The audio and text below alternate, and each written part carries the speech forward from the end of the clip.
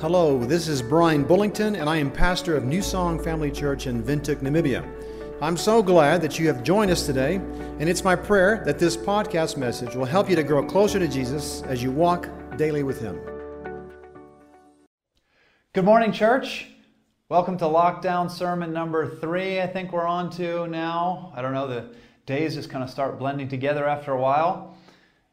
I'm here at home, you're there at home, we're in this together, even though we're separated by a distance, but parts of this are actually kind of cool. You can be there and enjoy the comforts of your own home. You probably got your coffee, I got my hot chocolate here, and you didn't have to get up and go out this morning, so you didn't have to take all that time doing your hair and your makeup and all that, so it's kind of like what it's like for me every day.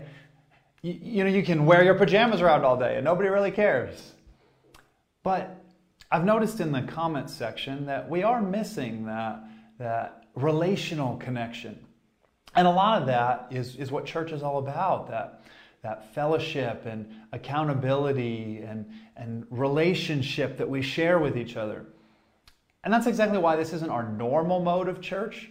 This is just for necessity out of these times.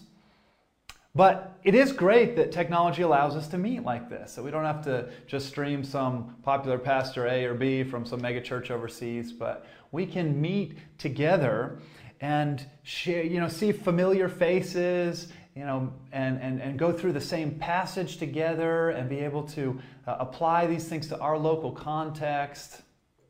So thanks for joining us here this morning, and I'm glad that we could do this while we wait until we can come back together again soon. Okay. Did anyone ever tell you as a kid, as you were growing up, that you need to choose your friends carefully? Or maybe you've said that to your own kids, or maybe you've told the youth that. And why do we say that? It's because our friends influence us, sometimes even in ways that we don't even realize. I'm originally from the Boston area in the States, and I grew up watching American football, but I never really cared about our other sports teams, the baseball, basketball, ice hockey, those teams. But then I met a new friend, and his name was Jason, and Jason is all about his Boston sports. And so we would talk football together because that's something that we had in common. But then when he would start talking about the Boston Red Sox, that's our baseball team, then I was just like, because I don't really care about baseball. But then I thought, well, in order to relate to Jason on these things, then I should probably learn a little bit about baseball, okay, for his sake. And so one of the things that I learned was that apparently to be a Boston Red Sox fan means that you have to hate the New York Yankees. It's just a fact. All right, and so I don't really care about the Yankees because I don't really care about baseball. But I thought, okay, for Jason's sake, I'm going to try and be a good Boston Red Sox fan. So, okay, fine. I can hate the New York Yankees. And then the more that we hung out, Jason and I, the more I would hear about this historic rivalry and this particular Yankees player that he hated or that particular year that they knocked us out of the tournament. And so that now, even if I just see a New York Yankees logo, I get that kind of tightness in my chest because I've learned to hate the Yankees. Our friends influence us. And so we start to become like them. It's like when you marinate your meat before the braai so that it soaks up that flavor. Our friends' ways of thinking starts to soak into our ways of thinking. And the things that our friends value start to soak in and become the kind of things that we value. And so we need to choose our friends carefully because they influence the kind of person that we become. But the problem with that is that we live in a sinful, fallen world. And the way that the world thinks is basically opposite to the way that God thinks. And the kind of things that the world values are very different from the kind of things that God values.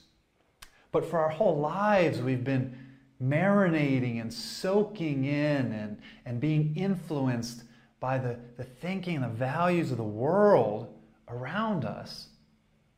And so that oftentimes the way that a Christian thinks and lives is sometimes indistinguishable from the world. So that is the issue that James confronts in chapter 4. He says that you guys have chosen the wrong friend. You've chosen to be friends with the world, and that's influenced you to live worldly lives. And I'm afraid, friends, that indictment is just as true for the church today. So we're going to look mostly at chapter 4, verses 1 through 10, but I'm also going to overlap a little bit with Ziggy's sermon from last week and kind of borrow those last few verses from chapter 3, because a lot of those same themes carry over into chapter 4. So do keep your Bibles open before you to these verses, because we're going to keep referencing them throughout. But let's start by reading chapter 3, verses 13 through 18. Who is wise and understanding among you? By his good conduct, let him show his works in the meekness of wisdom. But if you have bitter jealousy and selfish ambition in your hearts, do not boast and be false to the truth. This is not wisdom that comes down from above, but is earthly, unspiritual, demonic. For where jealousy and selfish ambition exist, there will be disorder and every vile practice. But the wisdom from above is first pure, and then peaceable, gentle, open to reason, full of mercy and good fruits, impartial and sincere. And a harvest of righteousness is sown in peace by those who make peace. So you see that there are two kinds of people contrasted here, two different ways of life. And this is a very familiar concept from the Old Testament. If you're reading in the book of Proverbs, they're always talking about the wise person and the fool. In this passage, it's heavenly wisdom and earthly wisdom. And a key point that I want us to keep in mind here as we go through this, which Ziggy helpfully brought out for us last week, is that what is on the inside is what comes out. Right? What happens if you squeeze an orange? What do you get? Okay, well, besides a sticky mess, you get orange juice because it's an orange. Right? What's on the inside is what comes out.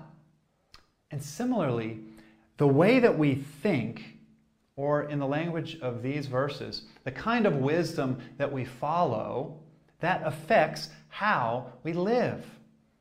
So just keep that in mind as we go along here. What's on the inside is what comes out. But let's start with heavenly wisdom. Who is wise and understanding among you? Notice that is a self-assessment. Who thinks that they are wise and understanding? Well, how will we know?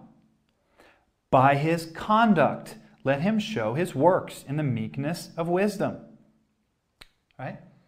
So it's his conduct or his way of life that reveals the kind of wisdom that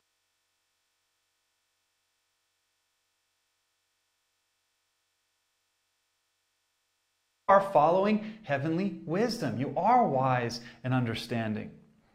Or we could say it this way, that you're thinking in line with heaven. That you're thinking the way that God thinks. And that then overflows into your conduct. And what is good conduct? Verses 17 and 18. But the wisdom from above is first pure, and then peaceable, gentle, open to reason, full of mercy and good fruits, impartial and sincere. And a harvest of righteousness is sown in peace by those who make peace. Those are the characteristics of the person who follows true heavenly wisdom. But that's not the way that the world thinks. The world doesn't think that that's wisdom. In fact, the world thinks that that is foolishness. Wisdom in the world's eyes is looking out for myself. It's advancing my own position, my own possessions. Verse 14. But if you have bitter jealousy and selfish ambition in your hearts, do not boast and be false to the truth. In other words, don't think that you actually have true wisdom. This is not wisdom that comes down from above, but this is earthly, unspiritual, demonic. That's the kind of wisdom that you follow. Then it overflows into the kind of life that you live. For where jealousy and selfish ambition exist, there will be disorder and every vile practice. Because they're thinking according to earthly wisdom, they're living worldly lives. What's on the inside is what comes out. Now, if we look at this kind of from a bird's eye view, looking down at these two ways of life, it's kind of clear, I think, to us that heavenly wisdom is what is good and right and true, and that earthly wisdom is actually false and deceitful. But from our view on the ground, don't we always think that we're right? We always think that our way of thinking is the right way of thinking, and that the opposing view, well, obviously, that's wrong. Dallas Willard has a really helpful illustration here about a jet fighter pilot. Okay, you know jet planes, because they are going so fast, they can do all these cool maneuvers and configurations and stuff. And so he describes this one jet pilot who's cruising along and goes to make a steep incline and crashes right into the ground because she didn't realize that the whole time she'd been flying upside down.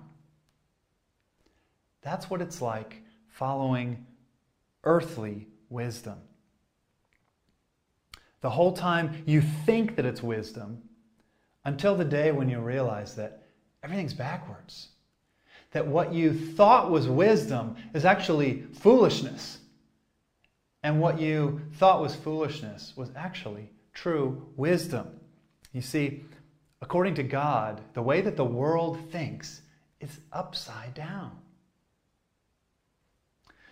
So James sets out these two ways of life. That the first, following heavenly wisdom, that leads to a life of good conduct and a peaceable life.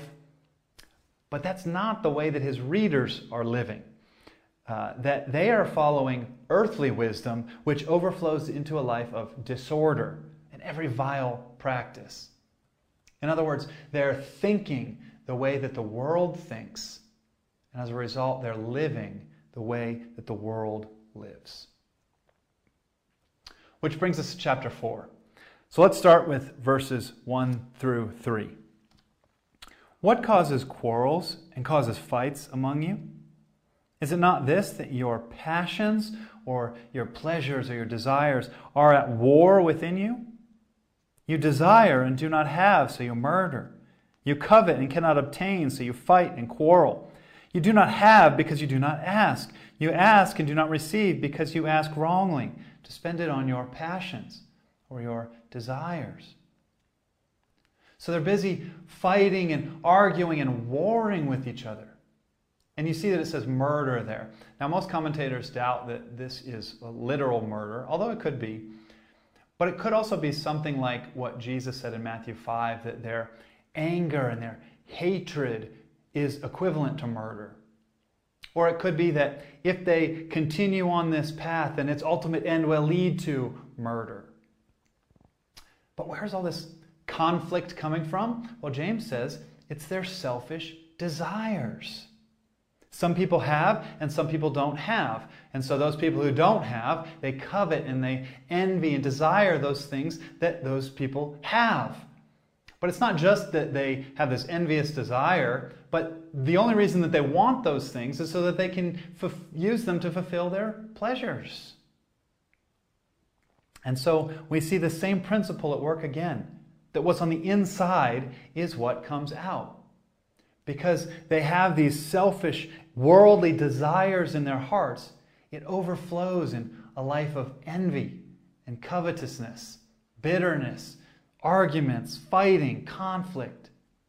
It's like James says back in chapter 1, verses 14 and 15. But each person is tempted when he is lured and enticed by his own desire. Then desire, when it has conceived, gives birth to sin. And sin, when it's fully grown, brings forth death. Man, What a disaster. All because they have been influenced by the world to value the things that the world values. So now we come to some of James's harshest language in the whole book. Verse 4. You adulterous people. Up to this point, James's typical address has been brothers and sisters, but now he calls them adulteresses.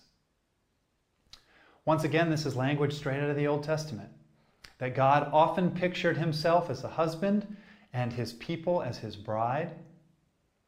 But God's people in the Old Testament, Israel, were constantly committing spiritual adultery.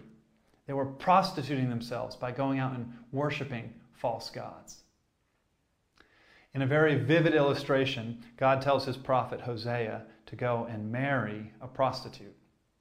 And so he does. He marries her, and they have a few kids together, and then she cheats on him. She prostitutes herself with other men. Hosea's marriage pictures God's relationship with his people. That God remains faithful, but God's people, when they choose to love their sin, to find pleasure and satisfaction in their sin, they're committing adultery against God. And so James calls them adulteresses. And then we come to the crux of it all. Do you not know that friendship with the world is enmity with God?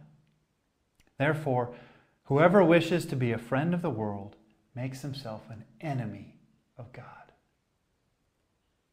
Now, I think you know enemy, but that word enmity is not one that we use every day.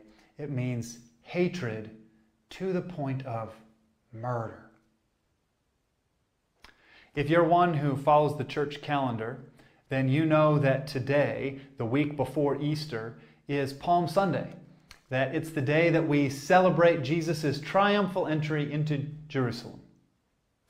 But we also know the rest of the story. That less than a week later, the crowds would be shouting, "Crucify him! Crucify him!" That is enmity against God. Hatred to the point of murder. Literal murder. Pounding those nails through his hands and through his feet, hanging the Son of God on a cross to die. Friendship with the world makes you an enemy of God. Now, when we're talking about friendship with the world, we're not talking about the physical planet Earth, right? When James uses the word world, he's talking about the nature of a world corrupted by sin. So a worldly person is someone who lives according to the sinful ways of the world and not according to God's ways. Okay? So when you choose to kind of buddy up with your sinful nature, then your friend influences you. And you learn to think the way that the world thinks, following earthly, unspiritual, demonic wisdom. Okay, so for example, maybe you think, well, my own personal satisfaction in this life, that's what matters most. Look out for number one.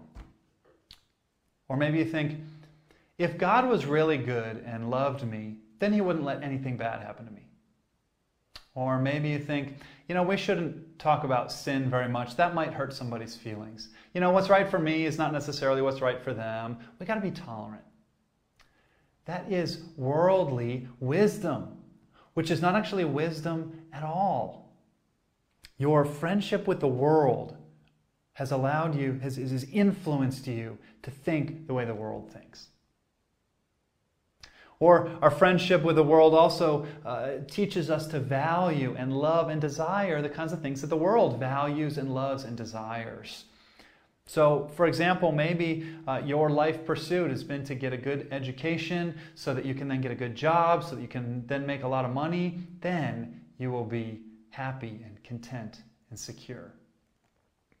Or maybe it's a particular pair of shoes, or a car, or a house, or a certain qualification, or sexual satisfaction, or how about this one?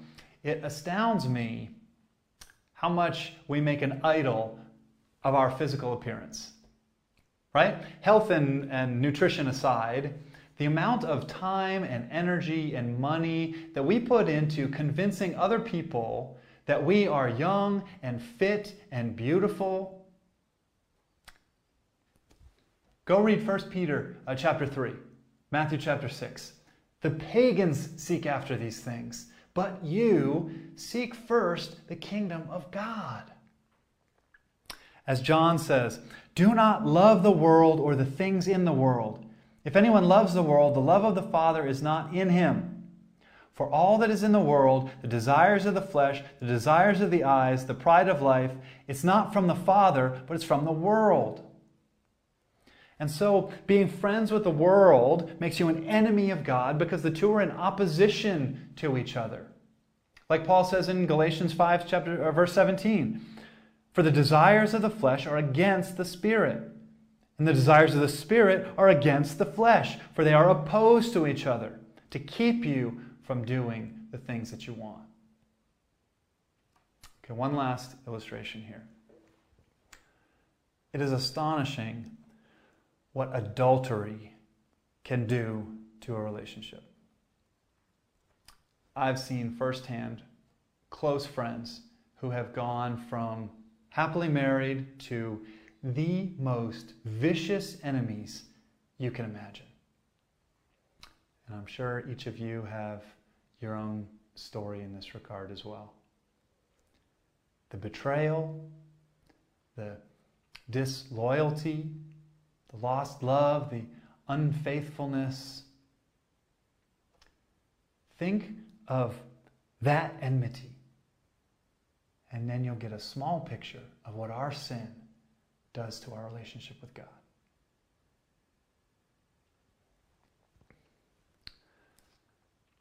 In verse 5, James continues building on this point, looking back to the Old Testament for some scriptural support. Now, the original Greek, there's a bit of ambiguity here, and so depending on which translation you're using, it might say something different. The trouble is, it's not like he's quoting from a particular verse in the Old Testament. It's more general themes from the Old Testament, so it's not like we can just go back and copy that particular verse. But really, any of the ways that they translate it, it doesn't drastically affect our interpretation. So, if you're reading from the old NIV or the King James Version, then it might say something like, the Spirit He caused to live in us envies intensely. And so this would just be supporting what he said in verses 1 through 3, that the human spirit is bent towards envy and selfish desires. Or if you have a New Living, then it might say something like, the Holy Spirit whom God has placed within us opposes our envy. And if that's the case, then it supports what we've just been saying from verse 4, that friendship with the world is enmity with God, that the two are incompatible. Or if you have an ESV or an RSV, then it might say something like, God yearns jealously over the Spirit that He has made to dwell in us. And if this is the case, then it emphasizes that God is a jealous God, that He longs for us to be wholeheartedly committed to Him and not running after counterfeit gods and spiritual adultery. So each one of those things is right and true and supported by the Old Testament. But the main takeaway here is that by befriending the world and by living out of the selfish desires in our hearts, we make ourselves enemies of God. Verse 6. But. Isn't that a great word? Because it indicates a contrast, right? So going back, our friendship with the world has made us enemies of God, but He gives more grace. Undeserved favor. He reaches out His hand to His enemies, offers forgiveness and reconciliation. I mentioned Hosea before. After his wife had committed adultery, God told him, "Go back and get her and love her again." And so he finds his wife who had cheated on him, betrayed him in the most intimate way possible, and brings her back home and loves her again. God remains faithful even when his people are unfaithful. Right? While we were still sinners, Christ died for us.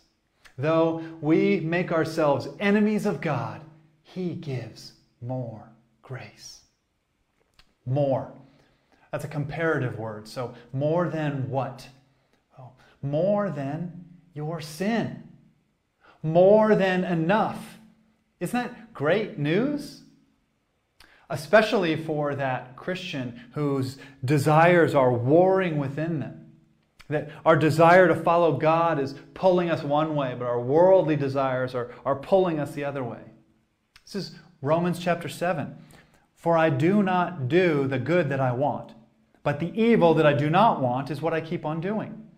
Now, if I do what I do not want, it is no longer I who do it, but sin that dwells within me. Don't be afraid. Don't despair. He gives more grace. So, what do we do about it?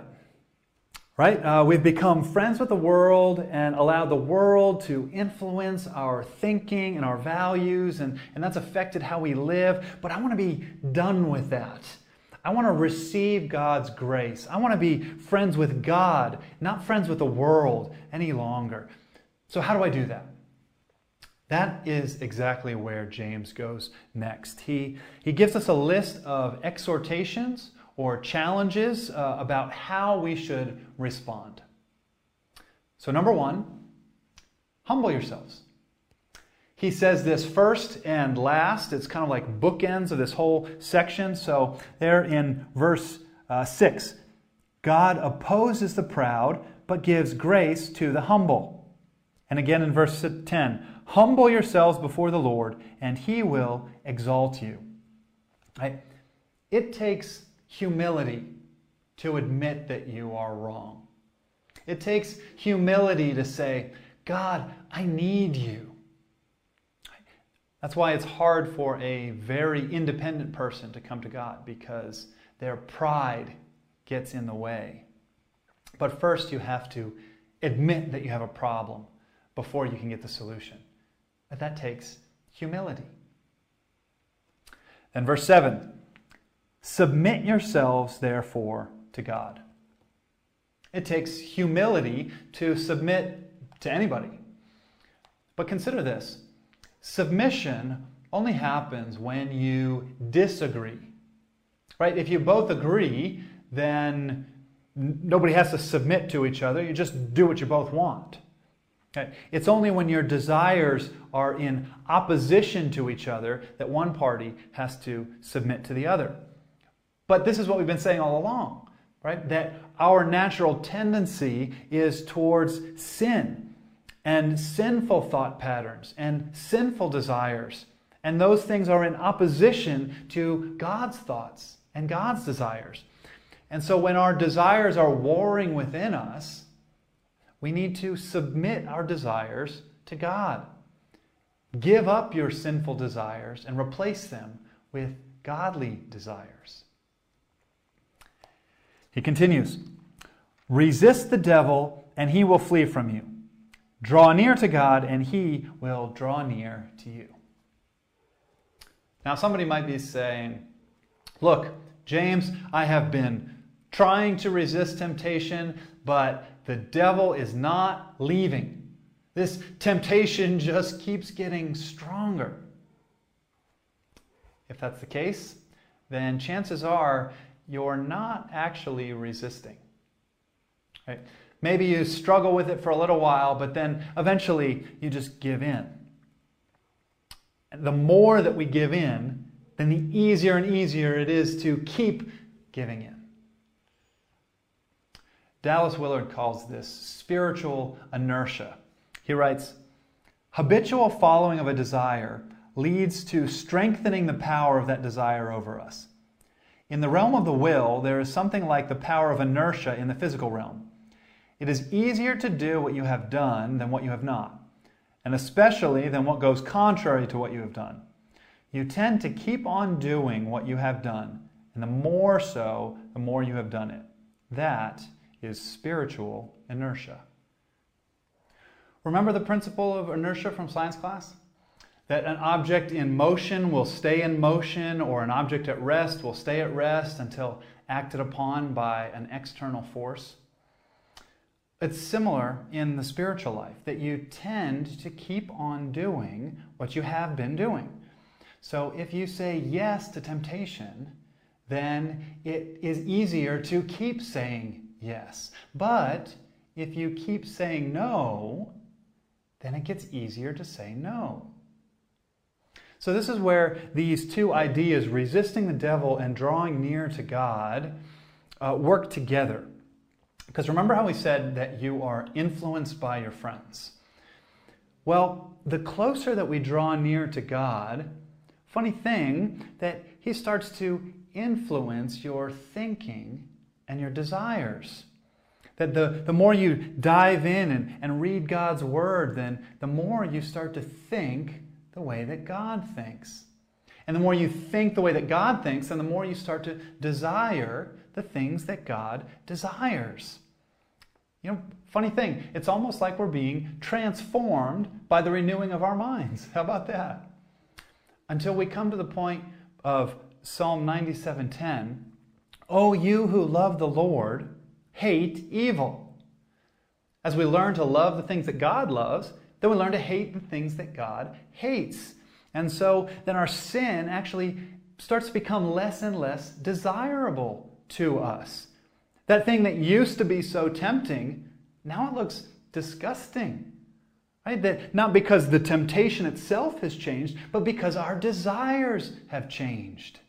Because now we're starting to look at the world right side up. Two more things here. James continues. "Cleanse your hands, you sinners, and purify your hearts, you double-minded." Okay, so for those who have been looking for a direct application to this coronavirus situation, well, here it is. Wash your hands, you sinners. Kidding. But not really. Actually, wash your hands. Again, what we see is he's not talking about actual literal hands here, that it's about what you do. That cleansing your hands is about cleaning up your behavior, your conduct, your life, okay? And purifying your hearts, it's about your internal desires. And he calls them double-minded. That is, double-minded in their loves, that they have split loyalties. But the psalmist writes, "Who shall ascend to the hill of the Lord? Who shall stand in His holy place? He who has clean hands and a pure heart, who does not lift up his soul to what is false and does not swear deceitfully." Remove worldliness from your life, from your heart, and be wholeheartedly, single-mindedly committed to God. And then lastly, in verse 9, he says, "Be wretched and mourn and weep. Let your laughter be turned to mourning and your joy to gloom." Now, he's not just being depressing here. It's a call to repentance.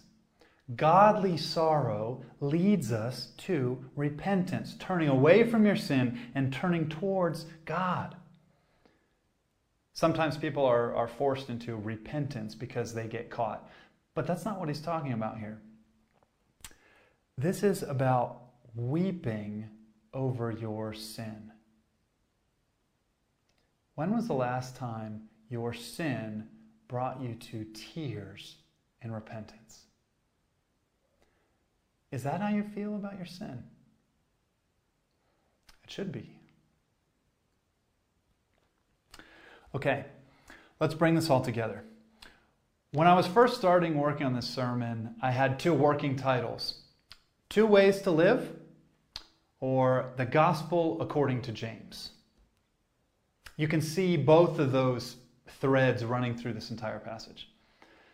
But the more I got into it, the more I realized that 2 ways to live is the gospel according to James. That for him, the gospel is not some spiritual transaction that just determines my eternal destiny. No, for James, the gospel is everything to do with our lives today. That the good news is that you don't have to live like the world lives, in their foolish ways of thinking, in their jealous conflicts, in their untamed tongues, in their discriminations. There is a better way, and it's God's way. You see, we often think about the gospel as something that we share with unbelievers. But James isn't evangelizing unbelievers here. He's confronting believers. As believers, we need to be reminded of these gospel truths every day.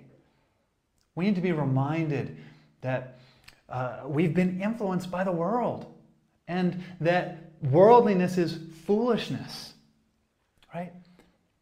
It's actually an upside-down way of thinking. But when we stumble, He gives more grace. We need to live in a state of humble repentance, sorrow over our sin, resisting temptation, drawing near to God. We need to learn to live these gospel truths every day. So friends, let's stop being friends with the world and start being friends with God. Let's pray. Our Father, how we need you. We come to you in humility and repentance over how often we have followed the ways of the world. But we thank you. We can't thank you enough that you give more grace. So we come to you for grace. Pray that you would lead us and help us in removing the worldliness from our lives and teach us to think your thoughts. Teach us to value the things that you value. Father, may that be how we direct and live our lives today. We pray in your name.